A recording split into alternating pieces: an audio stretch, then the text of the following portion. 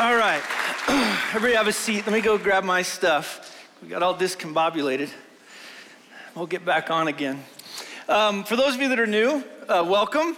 I don't know if this is a normal Sunday or not, but we are really glad that you're here, thankful that you're here. We'll be opening up God's Word here in just a second, but one of the things that we've been trying to do over the last few weeks is to share testimonies from leaders. And so you've been able to hear testimonies from, I think it went Mike, John, Dan, Christian as the elders. And then I'm going to be the last elder that's going to be sharing my testimony today. And I think it's just so cool having Tony here as a former shepherd here at Cornerstone, just to be able to share the goodness of God and what's happening in his life.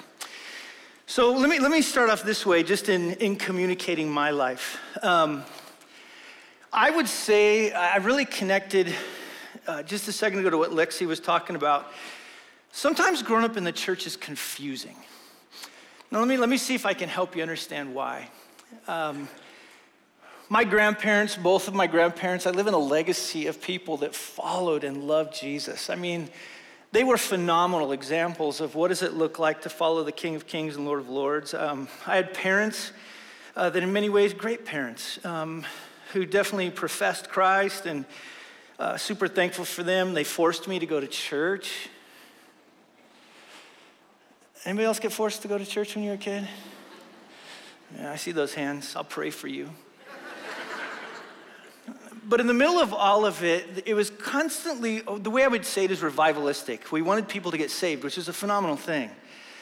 But my mom told me somewhere when I was a little kid that I accepted Jesus into my heart, right? That's how we express it as little kids. At 7, I was at this Sunday school thing at my grandparents', and I didn't know what was going on, but I knew little kids were going outside, and, if you want to accept Jesus into your heart, you can ask him, and so I'm like, cool. So I went outside, and I didn't really ask Jesus into my heart. I just thought it was fascinating.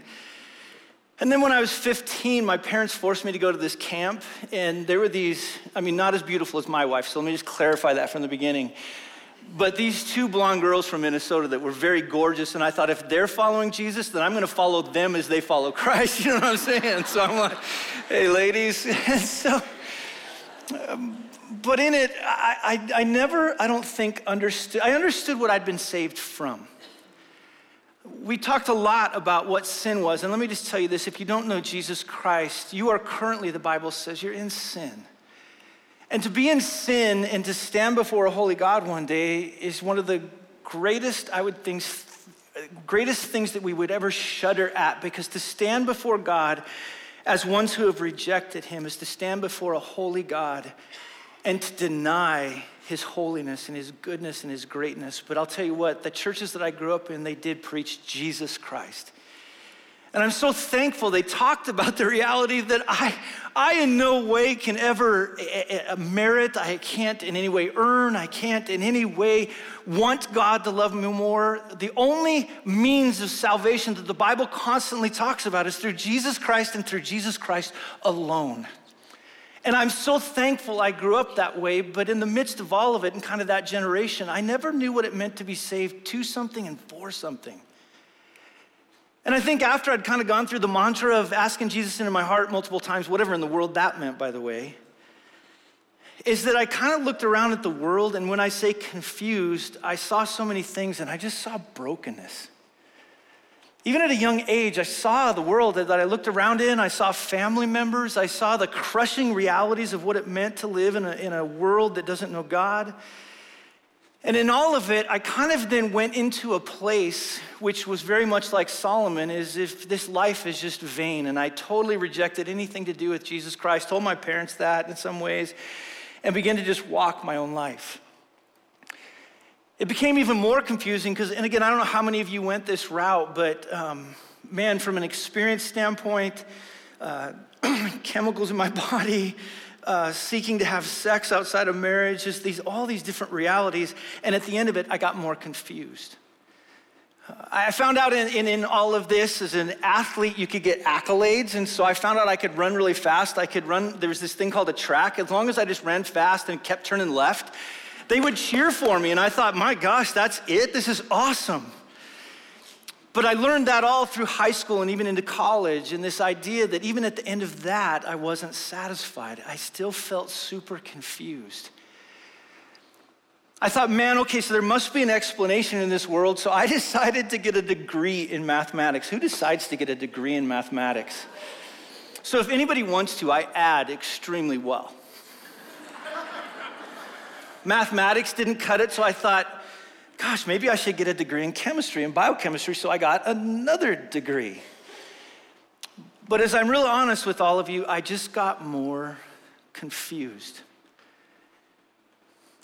I went and kind of like Solomon got everything that I could. Life was just kind of vanity of vanity. I tried to suck as much as I could out of life, and I remember finally on my 21st birthday standing in a bathroom in the Mirage. And I don't even know what I put in my body that night, but I remember looking at the mirror in this cool moment that God allowed me to have. I went stone cold sober and thought to myself, is this all that life is about? Just that moment of going, I've tried even in my young life for everything, and yet I just feel so confused. I came back from that particular time, and we went out one more time late one night. I came back. I had to go to the training room. This guy named Tide Rogers, I don't even know why God allowed me and him to get together. He's a passionate follower of Jesus. I came in smelling like a brewery the next morning after kind of having a party night, and he was going to work on me. And he said the very same thing that I said to myself looking in front of that mirror out in the Mirage. I said to myself, is this all there is? And he looked at me and he goes, Todd, do you honestly think this is all there is to life? And he just began to share Jesus with me. That very night, I went out for a Black Student Union dance, having no clue I was going to encounter the most sexiest, hottest, beautiful woman on the planet, the woman that I would eventually marry. I don't know why she married me, but I know why I married her. And I remember walking up to her that night, and we're like all dancing away because I'm an amazing dancer who's won a dance competition like I've told you. And at the end of the night, I was like, what are you doing tomorrow? She goes, I'm going to church. Okay, so in my mind, I'm like, well, me too. So I looked back at her and I go, yeah, me too. She goes, really, where are you going? And the only church I knew of in that town was this church called Grace Bible Church, because I always used to run by it and kind of frequent it a little bit. And so I said, Grace Bible Church. She goes, that's where I go. And then she goes, which of the two services you go to? I'm good, 50-50 shot here. So I go, I go to the second one. She goes, me too. She goes, where do you sit? On the floor or on the balcony? Again, 50-50 shot here. Mathematics, think about it, huh? What are the chances it's gonna keep lining up? And I said, I sit in the balcony. She goes, now I was a small runner at that point, not this fine physiqued man that you see in front of yourself, but why'd you laugh? I don't get it. But my best friend, Dewey, some of you met him a few weeks ago when he came here. He's 6'11", 285. You can't sneak him into church, right? And finally, I looked at her and I said, to be honest, I've showed up maybe once or twice. And in that moment, though, I met a woman who's struggling to follow Jesus, but God kept putting people in my life who weren't confused to help a guy that was confused. Through a long process, man, I met with so many different people that started to help me understand the greatest book of all time, God's Word. I loved how they opened it and they finally showed me not just what I'm saved from, but they started to show me what I'm saved like to and for. They showed me that even though we're confused in this life, even what Lexi talked about, I am so glad that this book tells us maybe not everything that we want to know, but it tells us exactly what we need to know, 2 Peter 1, to live a life of godliness. And I couldn't get enough of this amazing book, and anybody that I was around, I was just begging them to help me understand it more. I remember there was a sermon that I heard by a guy named Tony Evans. I don't know if you know who he is, but he preached out of Romans 12, 1-2. And one of the things he said in there is this idea that God does not want you confused. He wants you to know his will. And he said these amazing statements, and it's good, it's pleasing, and it's perfect. And he even said that statement, God doesn't always tell us what we want to know, but he tells us exactly what we need to know. From that, again, I would have never imagined getting married to the woman that I got married to. but I got married to Lisa. I would have never started thinking about going into ministry. Like, seriously, you got to understand this. Ministry for me started 3 months after I quit smoking weed. This guy comes up to me, he's like, hey, do you want to help me out with some high school students? And I looked at him and I go, you know, I was just getting baked a little while ago, right? I mean, are you sure you want me to be with these kids? He should have said no. But man, I dove in and started to know Jesus. Not only did I get married, but my wife and I had tried for the longest time to have children. We were confused. Why couldn't we have kids? Now, remember what I said? God doesn't always tell us what we want to know, but he tells us what we need to know. And God opened my eyes out of scripture to this idea of adoption. We got involved with foster kiddos, man. We had so many kids come through our house that I hate babies now. I do. People come up all the time and they're like, oh, you want to hold my cute baby? No. It's good for you, though. But in it, again, in my mind, I thought I wanted one thing. And God had these 4 little precious kids that came out of the foster care system that we love and we adore most days. And we are praying like crazy that they will be passionate followers of Jesus. And so while I'm still, I'll be honest, kind of a confused man, if you're not confused, you did not just go through a pandemic and a political upheaval and social unrest. If you haven't gone through all this, you're lying if you don't say you're confused. And probably you felt it as a leader, for me as a leader many times, going, God, what do you want us to do? Because they don't offer a class in seminary on how to walk through a global pandemic. But the one thing I knew is our God is faithful. And even when we're confused, aren't you so thankful? This is the big thing I've learned. God is never confused. And so if I were to kind of wrap up my life as I move forward, I'm still confused many times, but I'm still thankful God's word is true. And I know for sure there's coming a day in which King Jesus will return and he will reign for eternity. And finally, we will live in the place that's no longer broken, that confuses us so much. But it will finally be the place in which God has designed us to live forever in new creation with him. That's my testimony. Let's dive into God's word.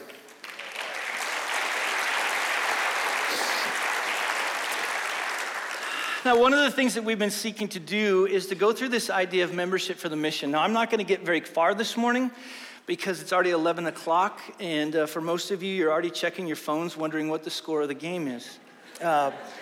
So we'll keep cranking. Oh, by the way, I forgot to say, for all of you Dodger fans,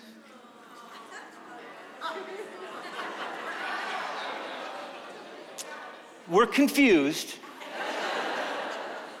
Like, why did the Astros get in? But still, we have someone to root for. And you don't have to root for the Giants. You can root for the Braves, right? Okay, so God's good, isn't he? Anyway, what we've been trying to talk about is membership, specifically membership for the mission.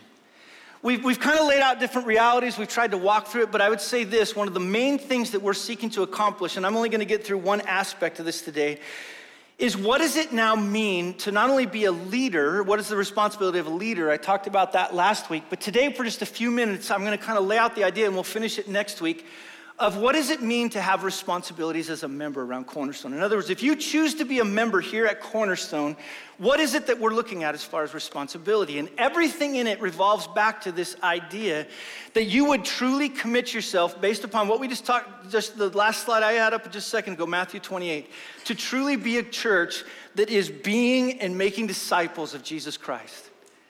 If there's one thing that I learned so powerfully over this last year, is it's a reminder that the church can do a lot of things, but if we don't do the very thing that's at the forefront of the heart of Jesus, then we're not doing fully what we need to do. And so this idea of making disciples, if you choose to be a member here, our heart is that you will not only see it as a responsibility, but you will see it as a joy.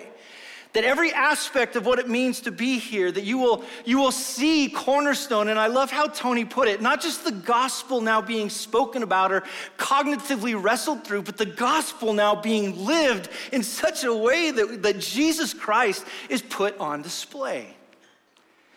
Now, last week, what I tried to do was kind of lay out this idea of leaders. And so let me just today I'm going to walk through the first of these ideas of these relationships for the mission. Today we'll talk about leaders and members, and then we're going to talk about our relationship to God, our relationship to one another, and our relationship to the community next week. But let me just do this. I'm going to kind of just lay out this first point, and then we'll come back to the rest of it next week. Now, the first kind of committed relationship that I want to lay out for us in order for us to be able to fulfill the relationship or fill the ministry, the mission that Jesus has called us to, is this relationship between leaders and members. Now, last week I laid out, like I said, the responsibilities of leaders, but let me just take you back to this text so that we can kind of see and begin to kind of think through what does this look like for us to fulfill the mission, the mission that's so critical. How are these relationships supposed to work out? Now look at verse 17. It says in there, Hebrews 13:17, that we are to obey our leaders and submit to them. And this is where we really went hard last week, for they are keeping watch over your souls as those who will have to give an account. Let them do this with joy and not with groaning, for that would be of no benefit to you. Now, this little verse right here, let me just be honest, for us as Americans, when I say the word obey and submit, we go, oh, no, you don't. We don't like it. In fact, we've been fighting against it ever since we were little kids, and we're going to keep fighting against it, I would say this, until Jesus Christ returns, and we understand the beauty of what it means to live in the submission of the King. Now, that word obey, kind of if you take notes and you put it together, it literally what it means is not so much like what we think of parents telling their kids to obey, but it means to put your trust in this person. Not blind trust, we're going to talk about that here in a second, but this just willingness to put your trust in this leader. Now, part of the reason that I've had us share our testimonies, part of the reason that we're trying to take our time to go through this is because you in your mind have to decide, again, not blind trust, but do you trust the leaders of Cornerstone enough to say that I will now submit to you because I want to be in this relationship as a member making disciples. I want to be a part of this mission. Because the next word that's in there is submit. It means to yield. And let me just say this, even when it's hard. You see this word in like Romans 13, submit to these governing authorities, and we go, 1 Peter, submit yourselves to the emperor. Well, there must be caveats on why I wouldn't do that, right? But actually this word submission carries with it to yield even when it's hard, to yield to the point that, and I understand this, we yield until the government over us, leaders over us, maybe you're a wife, a husband that has a unique maybe authority over you. In that moment, we keep yielding until we're asked to, in any way, we're commanded to do what God forbids or forbid what God commands. We keep submitting even when it's hard. Now I'm going to explain why here in just a second. But in this, he's trying to now interplay this idea that the reason you're doing it, look down in there, he says, for they are keeping watch over your souls. They are people that are alert and watchful, and sleepless is actually the word. They just can't sleep because they want the sheep cared for. It's an interplay. And the way that I'm going to talk about it, it's a dance that's happening. It's a dance that we're trying to display something to the world in which we live, but what is it? Well, in our handbook, the way we talk about it is the New Testament delineates responsibilities of leaders to believers they serve, and those are the texts you can feel free to look up to make sure that this is what we're talking about, and the responsibilities of believers to those who lead him. But these passages express the required stewardship, we're going to talk about that, of leaders with the willingness of members to follow their leaders, all for the purpose, look at this, of fulfilling the mission of making disciples that Jesus entrusted to us. There's a reason behind why we're going to do this. Now, off of this, here's what I think's going on, and I want you to pay attention to me, and I'm just going to draw it to a close this way. So much of the Bible is laid out in this idea of how do we display Jesus Christ to the world. So in other words, submission, we're called to submit to God. James 4, we're called to submit to the authorities, to the emperor. Romans 13, 1 Peter 2, we're called to submit to one another. Ephesians 5, and we're called to submit to leaders. And by the way, leaders are first and foremost members. I am a member of this church. I'm not just a leader. I am first and foremost one of the sheep of God's amazing flock. Now with this, though, we want people to understand that this submission that we're talking about to church leadership is to be done with diligence to preserve this thing called unity and peace. In other words, the relationship between leaders and followers is to have within it this idea, the idea of unity and peace is that our church becomes a place in which people can truly, and here's the word I want to throw out there, flourish. They come into this structure and this organization not as leaders to be pressed down and to have their thumb put upon them, to be told what to do, or not of this fight back of submission, but this relationship in a powerful way is to now create an atmosphere that around this church, people can be who God is intending them to be. Now for leaders, one of the things that they're asked to do is to shepherd the flock of God amongst them. You kind of see this in their exercise oversight, not under compulsion. They're not do it for shameful gain. They're to not do it as domineering over those in their charge. They're to do it in such a way that I would say this, leaders are supposed to handle authority in a way that people look at how we handle authority and they say, that looks like Jesus. The way Todd and the way Mike and the way Christian and the way John and the way Dan handle authority, when we watch them in the authority that's been handed to them, because this authority is not mine, it belongs to the great shepherd. He's entrusted it to us as stewards, and we're to carry out this leadership, this authority in a way that it makes much of King Jesus. What that means is that at the end of the day, what that looks like is it looks like these ones that will lay down their life for the sheep, as Jesus talks about. It looks like this idea that the greatest amongst you will serve. It looks like this idea that the first will be last. In other words, I want people to come in here and not see the authority of the world in which we're trying to use power and strength to overcome anything, but instead we get this new vision of authority like we read about in the person of Jesus Christ when he was here on this earth, that anyone that was ever around him brought about the flourishing of others, even at great cost to himself. I want you all to feel not at the end of the day that Todd is just showing up, even though, I would look good in a robe telling you exactly what to do. I don't want to do that.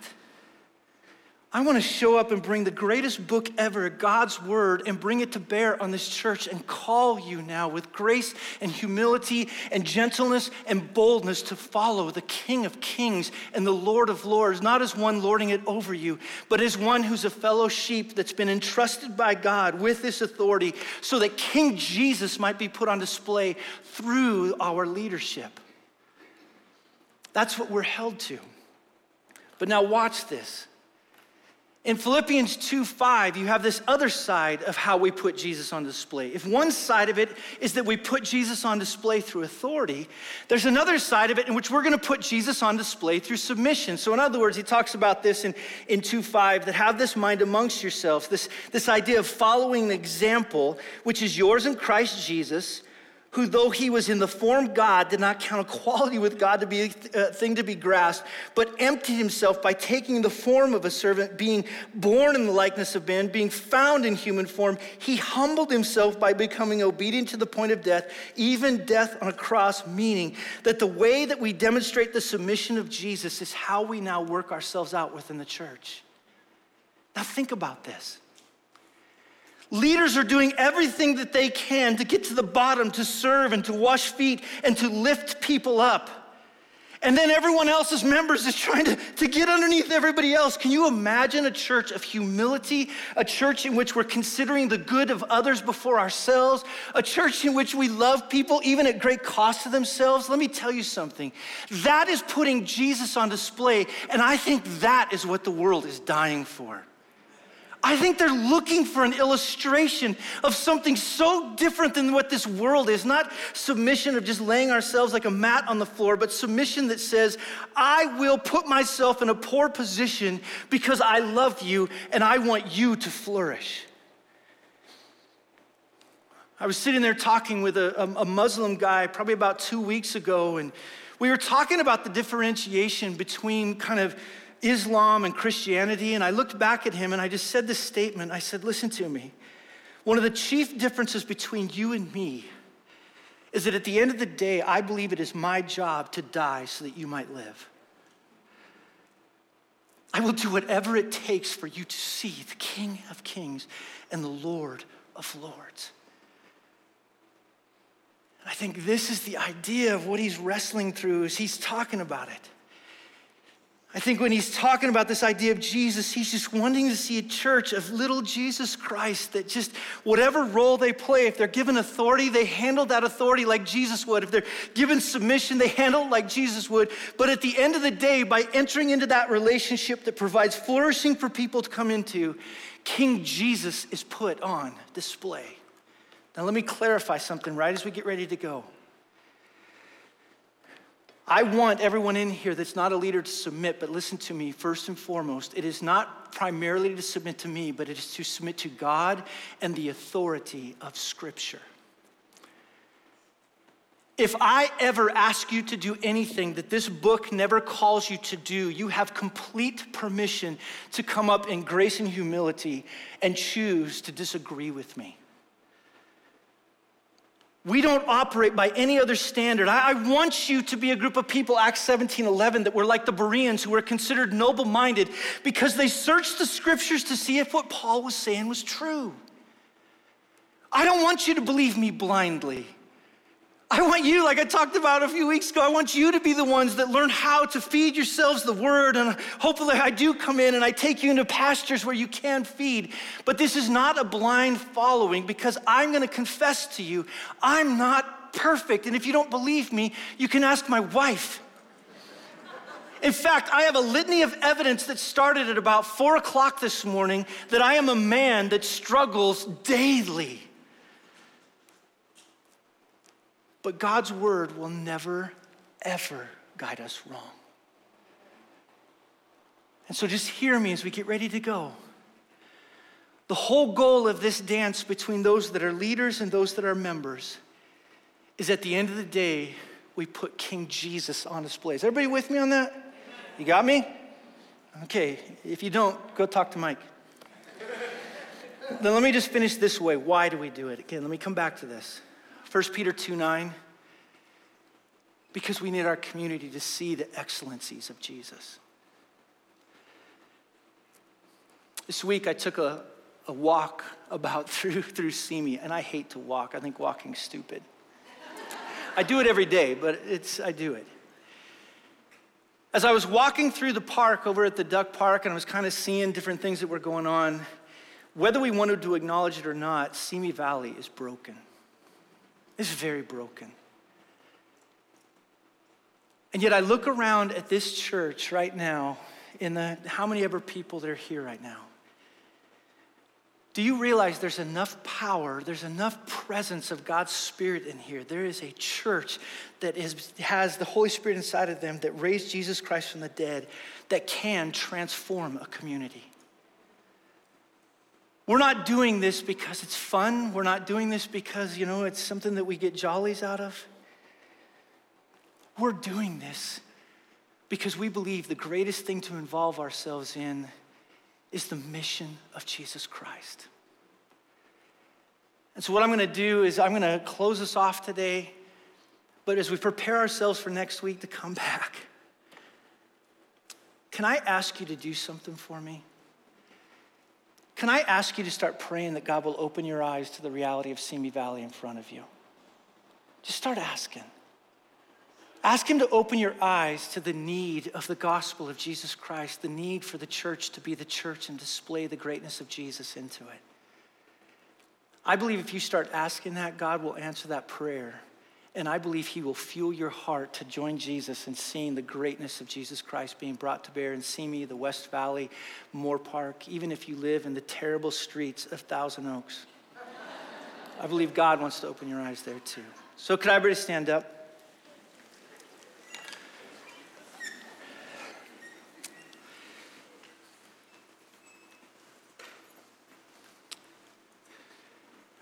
God the Father, when he spoke, everything to existence demonstrated. He is the true ruler and authority over all things. But not only is he the true ruler and authority, understand this, if you are a follower of Jesus Christ, the true ruler and authority of the entire universe is your Father. Jesus Christ, it talks about that he spoke all things into existence. He created things, they were created by him and for him. King Jesus, who was crucified, who was able to cancel out the debt of sin that stood against humanity.